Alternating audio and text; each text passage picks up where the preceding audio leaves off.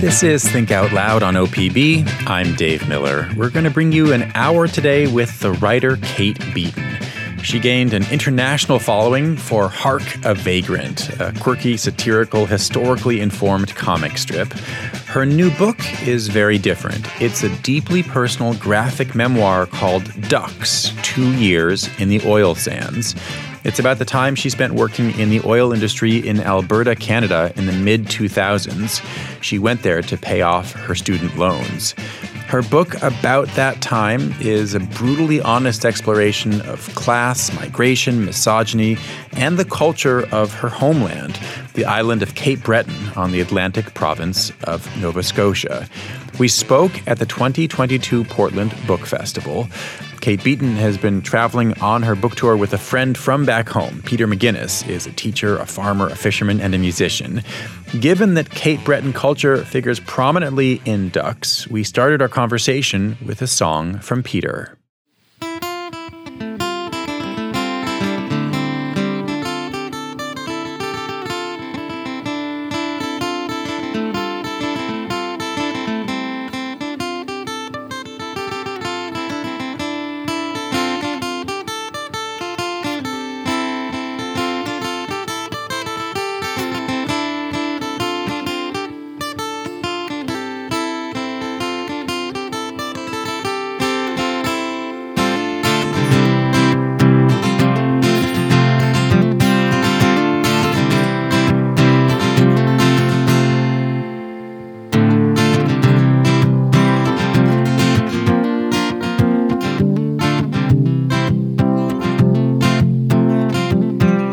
I still get up before the day breaks.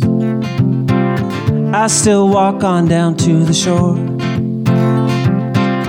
I watch that sun rising over the eastern ocean, but I don't sail to meet it anymore.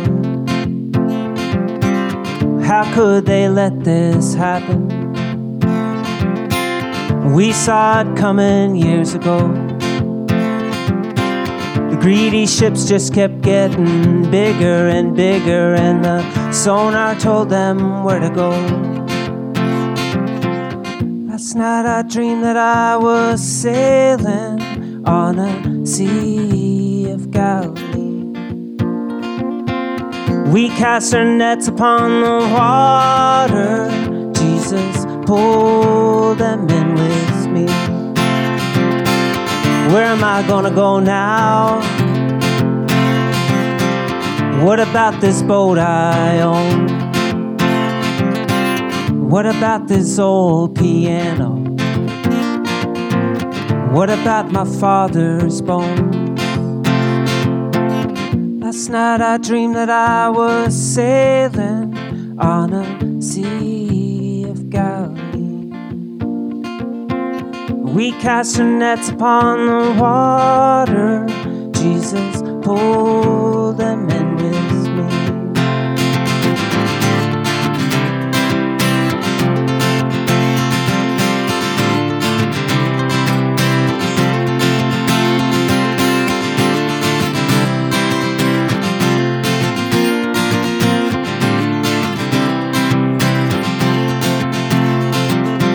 Someone sang an old sea shanty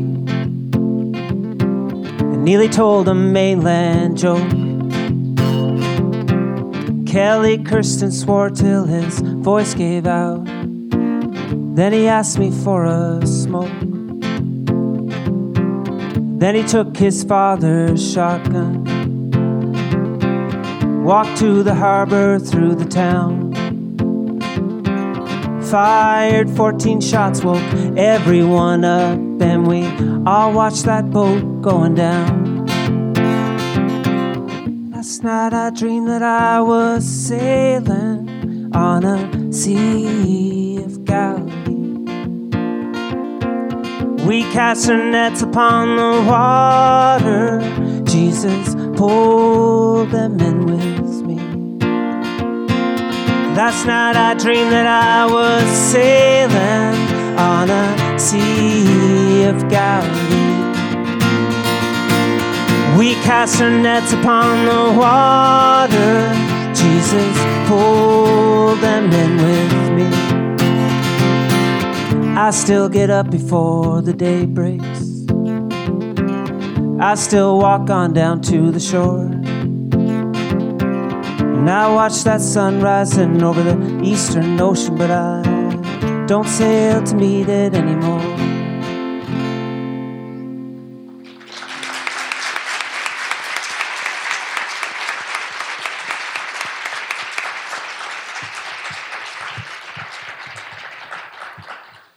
Why did you want to start with that song?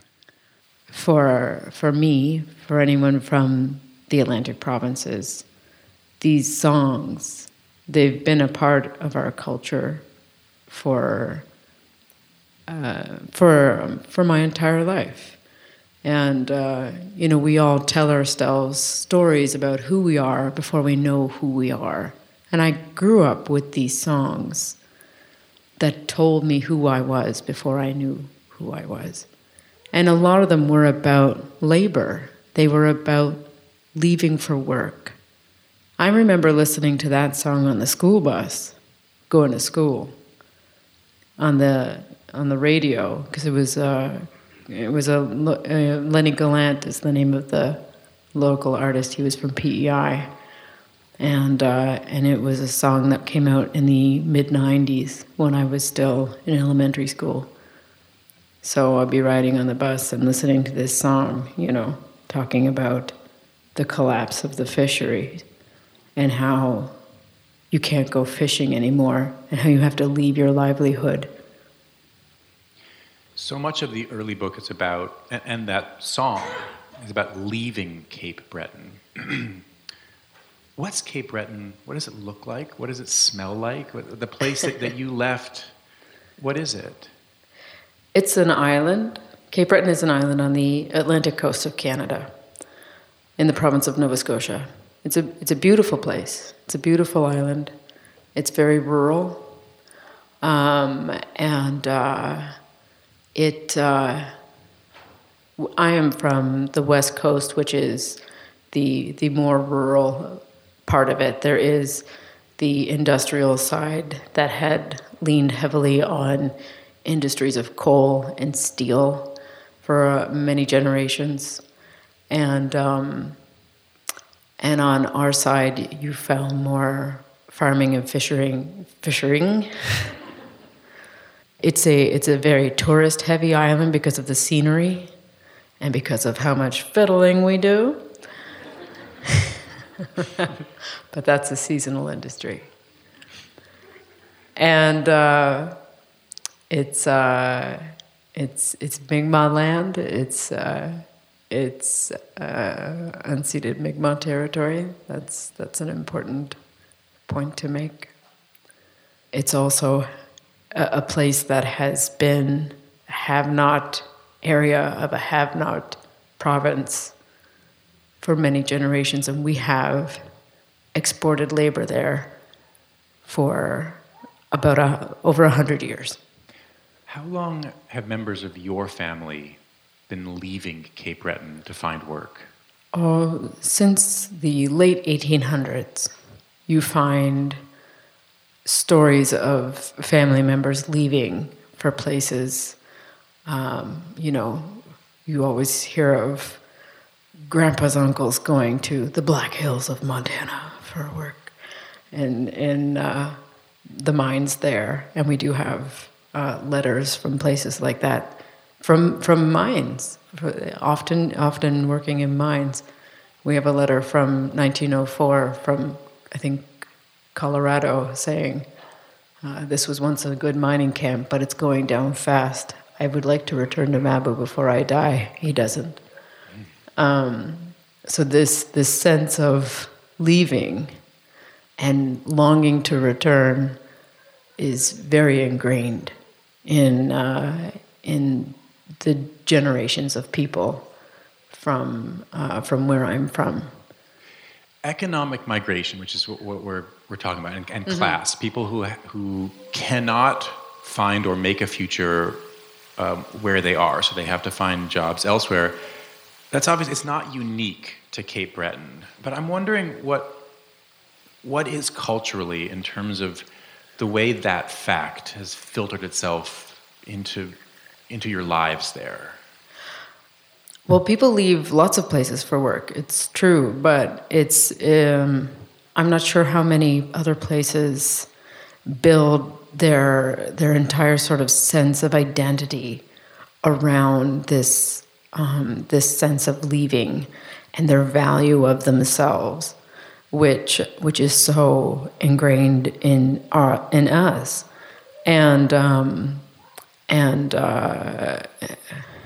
What do you mean? How is the fact of, or being told that that you're going to leave, or your father, your grandfather, your uncle, they left, how does that affect the way you think about your value in the world, or the place where you're from, its value in the world? When you export labor for generation after generation, eventually you do internalize the idea that what you have and who you are is not good enough, and what work you can get somewhere else, and however they treat you is good, no matter what it is, as long as it's a job. And when you are in a place that is a working class, industrial sort of working class, where companies hold a lot of power, even if you do have a history of protest and resistance,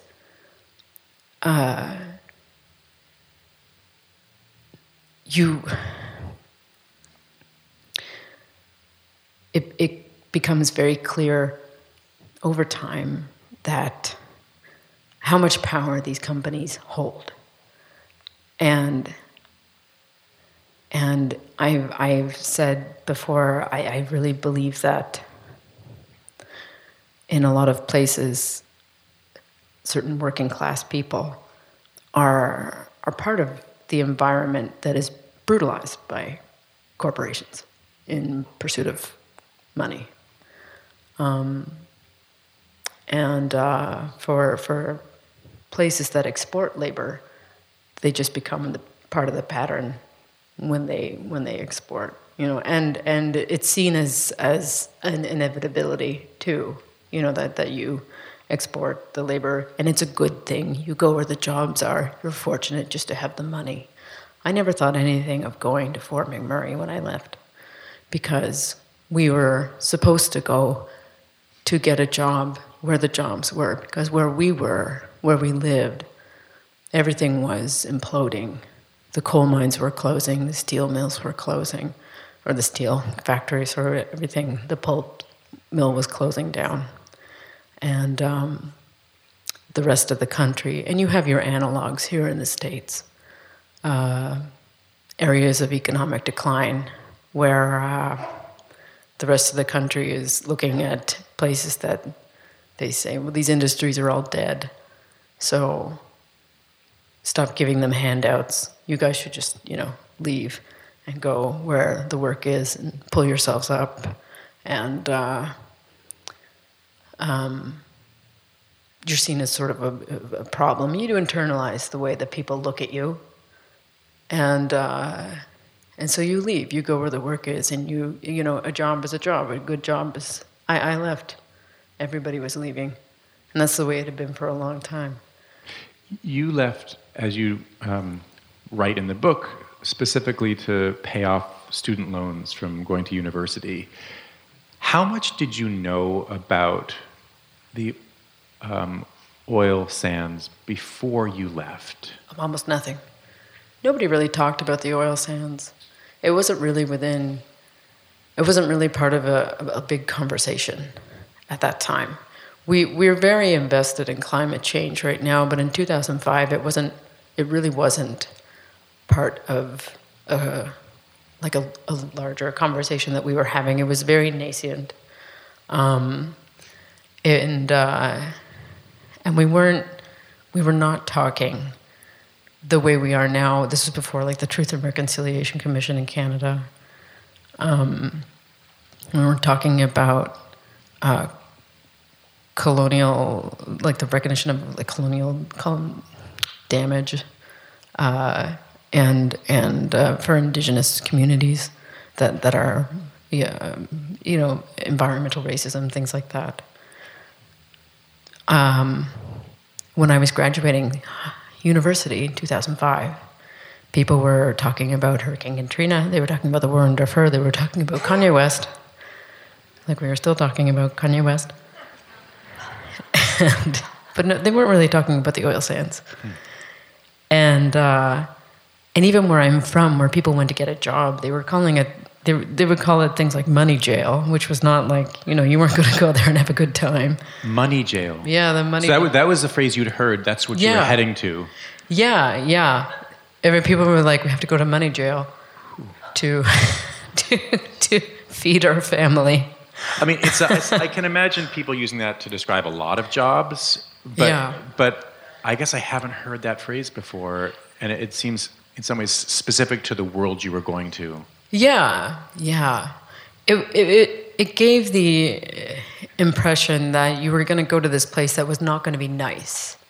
And this is like, especially the world of the camps, like the work camps, where the rotations are something like 14 and 7 or 21 and 8, meaning 21 days on, 8 days off. Yes. Yeah, if you were a fly in and fly out, and even if you were 14 and 7, the 7 days off, 2 of those days would be traveling, or more if the weather was bad, and the shifts were like 12 hours. It's a lot of work, and the person that you are disappears when you're working because you're only there for work, and any other thing that makes you who you are, your hobbies, your interests, all of that stuff, it just disappears. You're re-socialized in this camp environment that takes away and only values certain things about you, and you are not connected to other human beings in your life, your family, your friends, your community. The community is not there. People do liken it to jails. Some people are fine. Other people are not fine. And it becomes very apparent. Let's listen to another song. This one about departure, about what we're talking about. It's called "Heading for Halifax," and Peter McGuinness again is our musician.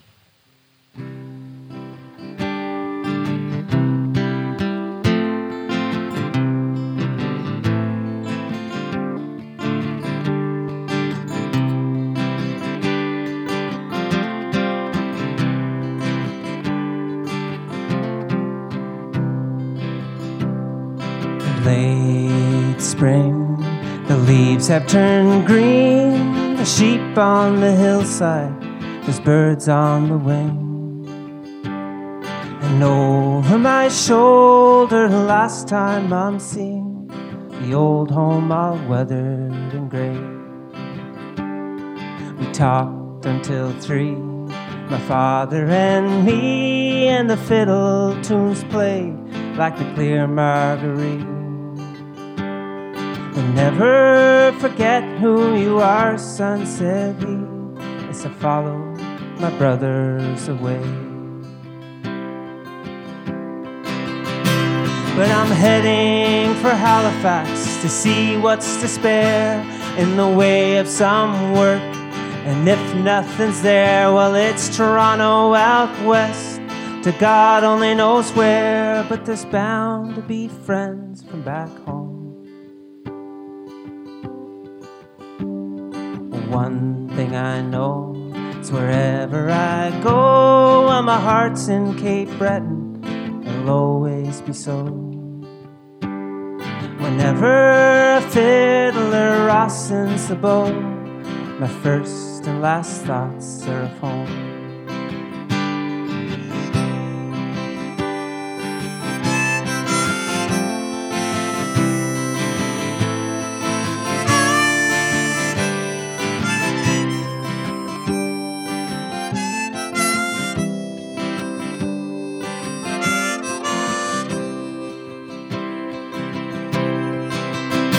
But I'm heading for Halifax to see what's to spare in the way of some work.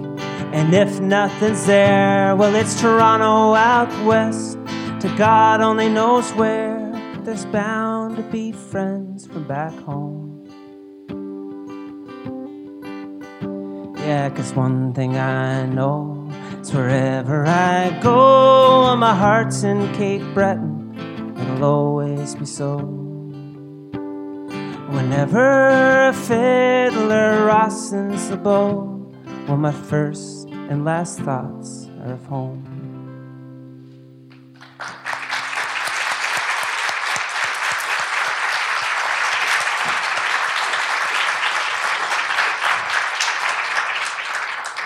That's Peter McGuinness. One of the lines there is, "There's bound to be friends from back home." And that was true for you in the camps, and it seems like it was true for everybody, wherever they came from. For the non-Canadians among us in the audience, can you describe the kinds of regional factions or ties that developed in these camps? Yes, sure. It's such a complicated thing because you show up in those camps and they can be very dehumanizing, like I said, like the extremely punishing hours and schedules and the way that they're isolated and cut off from society. It's brutal. And it takes away like your sense of self. And when you come back into regular society, like I felt completely apart. And you felt like you had to like function like a regular human again. You had to learn how to do that? Yeah, I remember being in a bar with like a drink and being like, I don't know how to talk. Like I didn't know how to talk to people like a regular person. But at the same time, you know, I was in like this big meal hall and sort of like keeping my head down and trying to eat. And then my cousin sat down beside me. He's like, "Hi." And I was like, "Oh my God, Angus, hi." Mom told me you might be here, or Dad. And he's like, "Yeah, I'm like, I live in like, you know, I'm in the other like camp here. Like I like," and he described his job to me, and I was like, Jesus, sorry. Oh my God, I'm sorry. You could say that word. Okay. Yeah. It was his job. There are words was like, you can't say. That's fine. His job was like crazy. It sounded like it was like extremely physical and bad. And he does have like a really like a bad back problem now. But he was there. I didn't even know he was there, and he just like he popped out of nowhere. My first cousin. And then I was working in where I worked in the tool crib, which is like a mobile like supply site for the tradespeople. And somebody who worked for a different company showed up, and I was like, "Oh, you must be in the wrong place." And he's like, "No, I'm in the right place." And I was like, "I know that accent. Like that's from my side of the island, like specifically, because you know, like people are coming up to you from like if they're from Atlantic Canada, like you're like your ears in tune. It's like ding, like you're from like Halifax, or you're from like this part of the like or that part." What was it like to hear that accent? It felt like, you know, like very, because people would be coming up and you felt you were in like a real soup of people, and they were from all over Canada, really. Like people, like you could immediately track like somebody from Alberta, somebody from BC, and there were people from a lot of people from the UK, from like the North Sea oil guys, and you couldn't understand those guys at all, and a lot of Filipino workers, a lot of like there's like people from all over the place. Rarely anybody from the States, actually. One guy from Colorado, his name was Colorado, and really imaginative. We were like, that guy, a welder from Colorado. But then you hear that voice that's like he sounds exactly like, you know, people. And he's like, "I'm just here to check on you. I heard that like Neil's daughter was here and I want to see how you're doing and like how you're getting along." And I was like, I'm doing good. Like, it's great to hear it. And his daughter was in my class. And I'm still great friends with him. And even though like, you know, there's so much harassment in the book because of course men outnumber women like immensely. You write 50 to 1. I do, but sometimes it was 10 to 1. It depended on where you were. I heard a story before I came here from my little sister's friend who she went out there as well. So this is a nicer story to like mitigate some of those. Because of course harassment was everywhere because of the gender imbalance was just bananas. So my little sister's friend went out there and And she was a young girl. At that time, she was like 20. And so did her old bus driver. He's quit bus driving, and he's like gonna make the big money out west. And so he went out there, and he was on the same site as her. And the guys around them, they were like, "Do you see the new girl?" And he's like, "That's my niece." And she's not his niece. He was like, it was the first thing I could think of to say so that they'd shut up around me. But now he writes her Christmas cards every year from your favorite uncle. I mean, you preface that by saying this is like a happy story, but... I know, it's not. It's not. But it's funny, like when you're there, you take what you can get. But also, it is funny because he's like, I'm gonna step in here and like, and do what I can to make sure these guys like leave her alone, especially around me. It's some version of protection, similar to the pressure to pair up, to find a boyfriend, which people told you. Yes, they did. And when I did date somebody, they did back off, which was just like gross. But it was weirdly true. And people have told me the same thing about working in tree planting. And someone said, "Yeah," back there. It's not unique to the oil industry or to it's the same. Somebody wrote me a letter, and they were like, "This book gives me PTSD from my time working at Home Depot." It's like, Home Depot?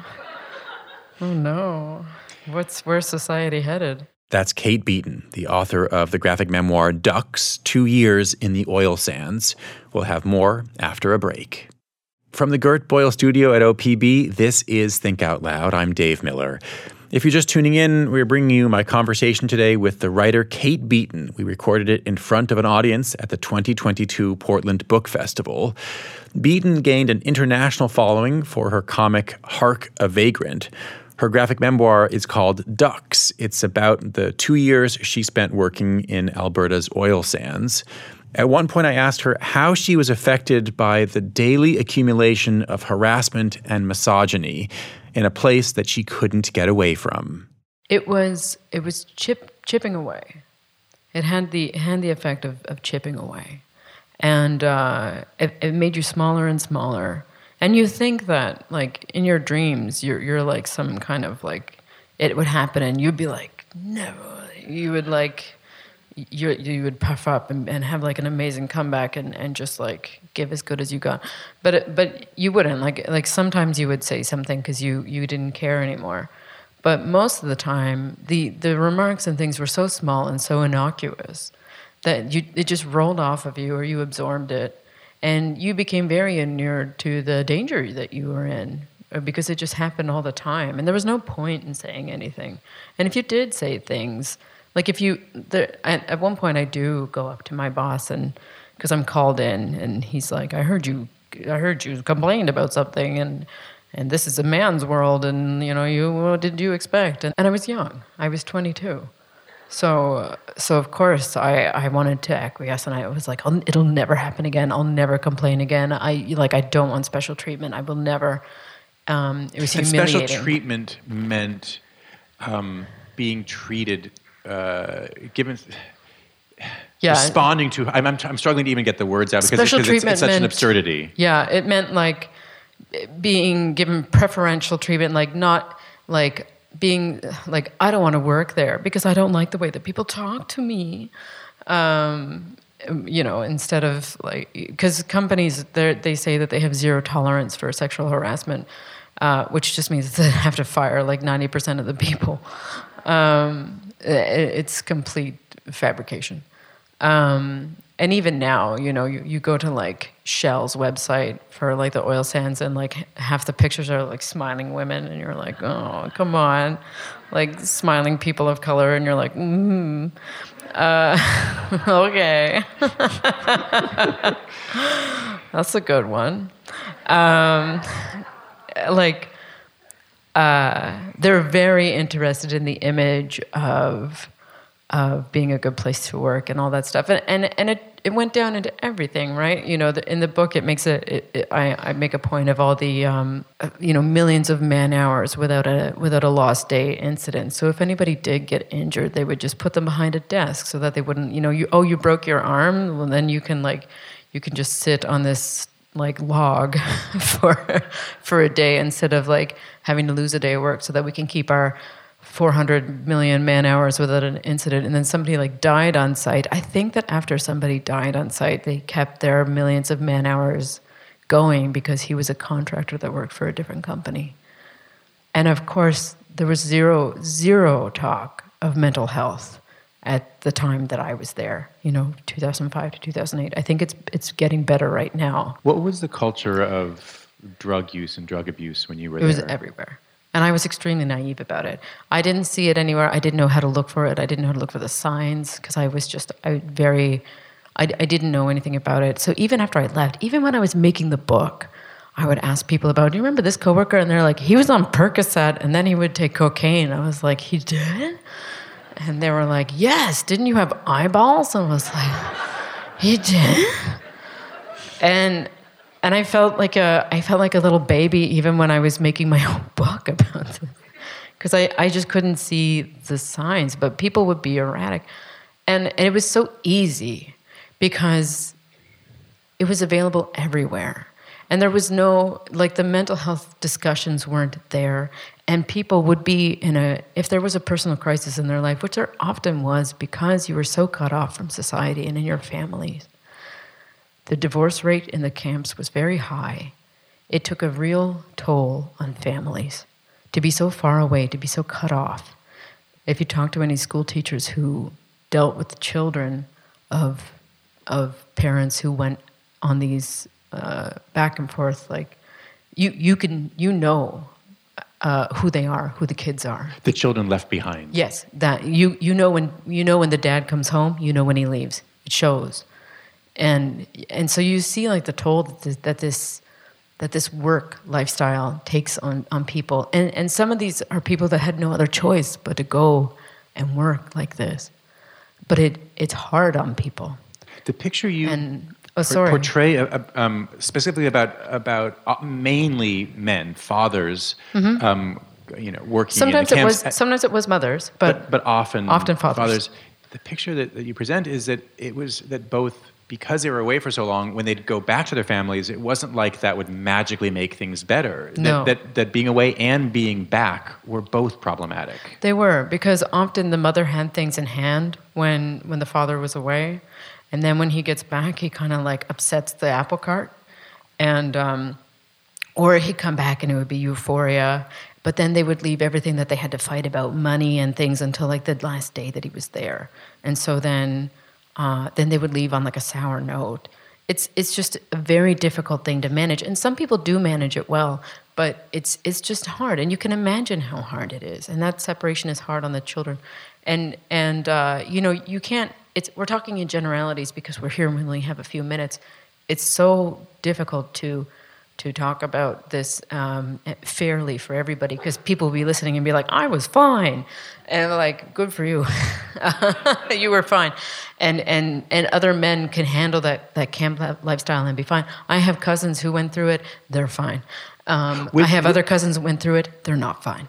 The ones who were fine, whether they were your cousins or other people who've gotten in touch with you, do they complain about the portrait that you have presented? No. They don't. No, because there are people in the book who are fine too, but the reality is that it's a gigantic industry that employs so many people, and it's so very little studied. It's so very little talked about. It's an industry that's so polarizing, and in Atlantic Canada, where it has a massive effect on everything on all of us, because of so many people have gone out there to work, and to have it so little studied and even so little talked about in a way, because even though we have exported labor for generations, this camp environment thing, this is newer,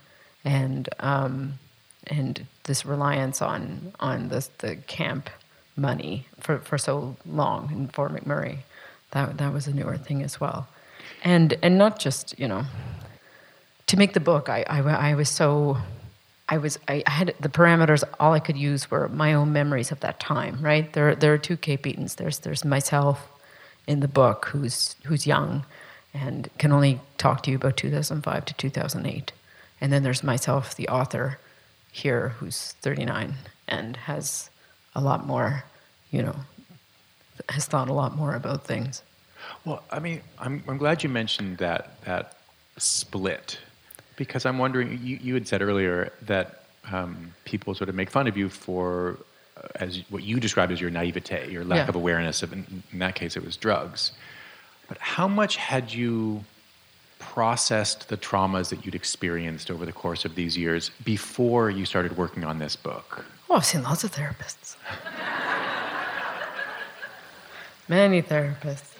It's funny because there's always something sort of new to take from it. The thing is, there is sexual violence in the book, and yet it's such a common thing. It's so common, and it's a real. I had the choice to put it in or not, and if I left it out, then it wouldn't be the truth. I could have spared myself a conversation on the stage in front of a lot of people, but it wouldn't be the truth.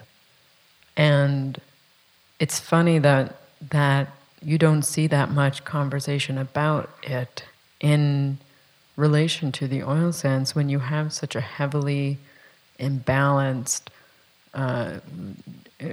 workforce. And especially when you have things like these work camps that are situated among Indigenous communities. And we all know that these are vulnerable populations. The Missing and Murdered Indigenous Women's Report tells us that. But it's a very Canadian thing to look the other way. How much did you talk about what life in the camps was like with your sister before she came? I think I was in a bit of denial myself before then.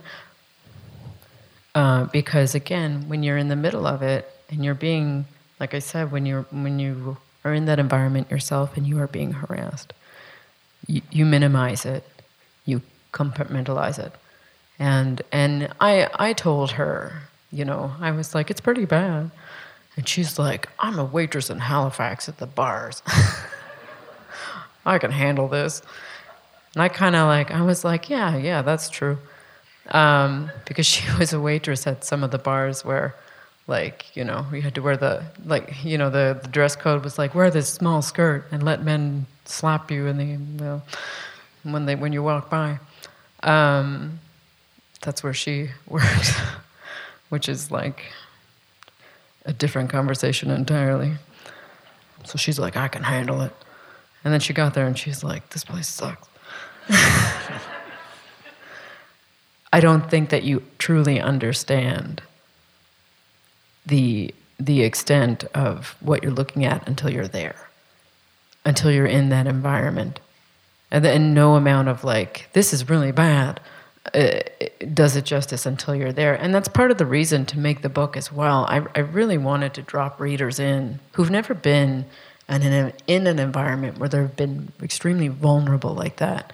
So you're put in through the eyes of the character that is me into something. I had no idea. I didn't know what to do with myself. When you walk in for the first time in your life and you're surrounded by this kind of attention and people are talking to you, I didn't know how to handle it. I didn't know what to say. I didn't know. We weren't socialized to know what to do with that kind of attention. It wasn't flattering attention. It wasn't even personal. It was extremely impersonal. It didn't mean anything. It was just people sort of just grasping at whatever around you, like thin air, and you're like the vague shape of like a woman shape, and you were well aware, like you know, it didn't even matter if you had a name. They'd be like, Nancy. You have brown hair and a woman's shape. I like that. There's a scene when you and your sister are talking about these issues when she's there, and you have this really profound question that you don't really have answers to, but you basically ask, well, if our dad were here, or the men that we know and trust from back home, what would they be like? Yeah. What was behind those questions? Well, it's a scary question, because nobody goes out to a place like that thinking, you know what? I'm going to destroy myself. I'm going to become an and I think that I'm going to be a complete... It's amazing that Jesus is all right in your mind. Or is a problem. Luckily, we can beep everything out, but it's like, okay. I mean, maybe Canada is just different than the U.S. I forgot. No, it's... I did open the door, so... Okay. The thing is, I went out... I have had a potty mouth since I left the oil sands. Did you? Is that one of the things you brought back with you? It is, and anecdotally, other people say the same thing. Like everybody out there is just like F, and then I left there and I was like F. So to go back to the important point you're making. Question. Anyway, it is an important question because people just go out there for jobs, right? But then you are re-socialized in this place that is like toxic masculinity, and that's what we call it. Even though people like debate the validity of that term or whatever, it's like a triggering word or term. But that's what it is. And the image that you have in places like that is of these like men that are like they're bad. And they drive around in the big trucks, and we don't like them, and all of this, and whether that's a fair, image or not. A lot of fathers go out there, and when they come home, they're still dads, they're still husbands, all this stuff. But when you come out there and you get hit on by a lot of dads, you're like, what's going on here? I don't like it. And when you see a lot of people go out there and fall into the mental health traps that are basic, they're just set there, and from isolation, from loneliness, from all this sort of toxic culture, and the drugs are waiting, and the alcohol is waiting, and all of these things, and even you hear like stories from workers, and they're like, I became a person I didn't like. It's easy to write everybody off as just terrible, but that's too simple. You can't do that.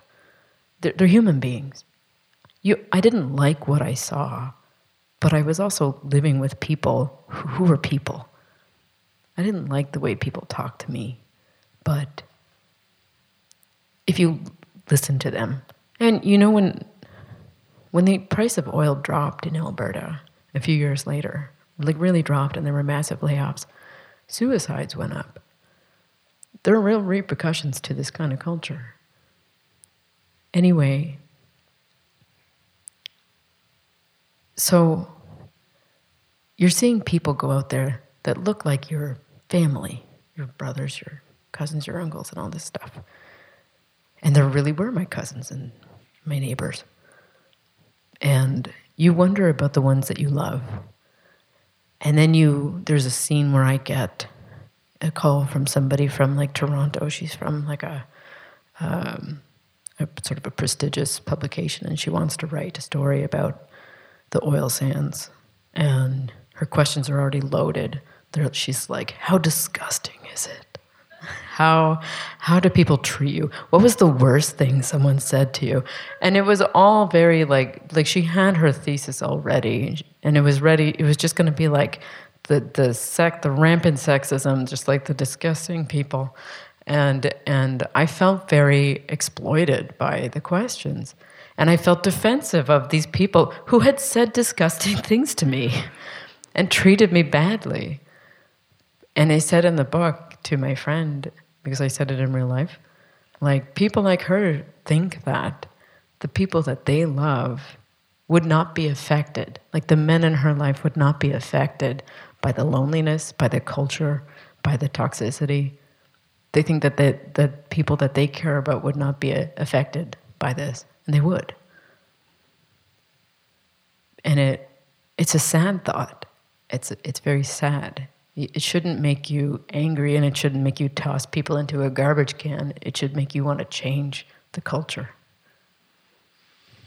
I want to go back to the beginning and the messages that you got, and that so many people, as you've noted, got in different parts of Eastern Canada, and Cape Breton in particular, that you had to go away to make a life, and there was a good chance that when you did that to find a job, to make money to survive, that you wouldn't go back home, go back to a place that means so much to you.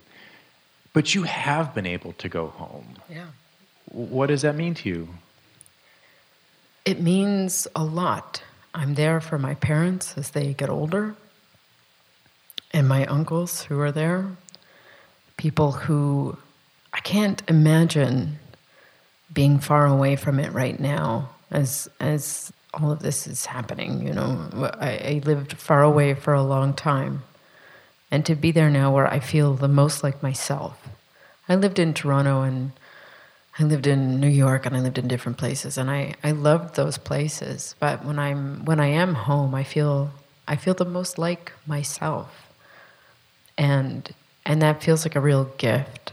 You know, I feel like I'm part of the picture, like I'm in the painting. But at the same time, my sister is in Edmonton. My cousins are in Edmonton. There's a lot of people that I grew up with. They're there.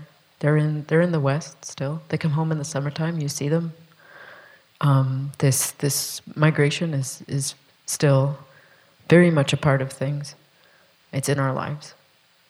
What message do you intentionally give to your kids about their home and their futures? It's hard to say. They're 3 and 1, so they're babies. But that's. But I will. You could play, Yeah. that song we started with, Peter's Dream, to them, Yeah. to a 3-year-old. They could soak up the songs and messages that you soaked up. Yeah, definitely. They will hear all of those songs as well, but they will know that they have choices in a way that we didn't. We were told that the door is over there, the exit is over there, and you have to go through it. And we were also made to feel, in a lot of ways, that a job is a good job. You know, Oh, you mean if if you're getting money, Yes. it is by definition a good job. Yeah, it is. And that corporations hold power in a way that you sort of can't do anything about. And even though, like I said, Cape Breton has a long history of protest, it seemed that in the end the companies always seem to sort of win. And so I never challenged things when I was younger. But I think we're in a place right now, all of us, where we are challenging things. That we see that these things are all sort of facades, and we don't want to give corporations power over our lives. And we want to knock those walls down. And that is something that I want my kids to know. Kate Beaton, thanks very much. Thank you.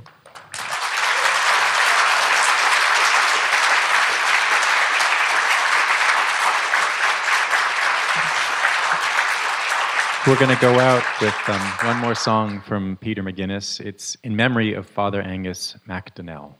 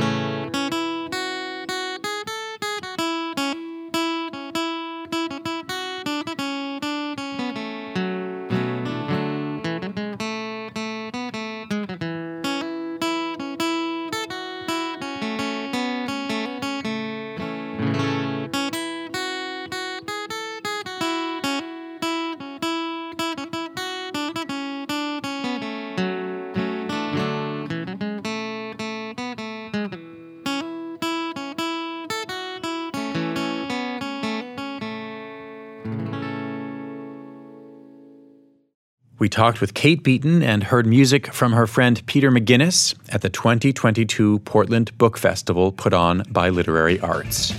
If you don't want to miss any of our shows, you can listen on the NPR One app, on Apple Podcasts, or wherever you like to get your podcasts.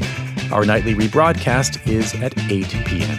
Thanks very much for tuning in to Think Out Loud on OPB and KLCC. I'm Dave Miller. We'll be back tomorrow.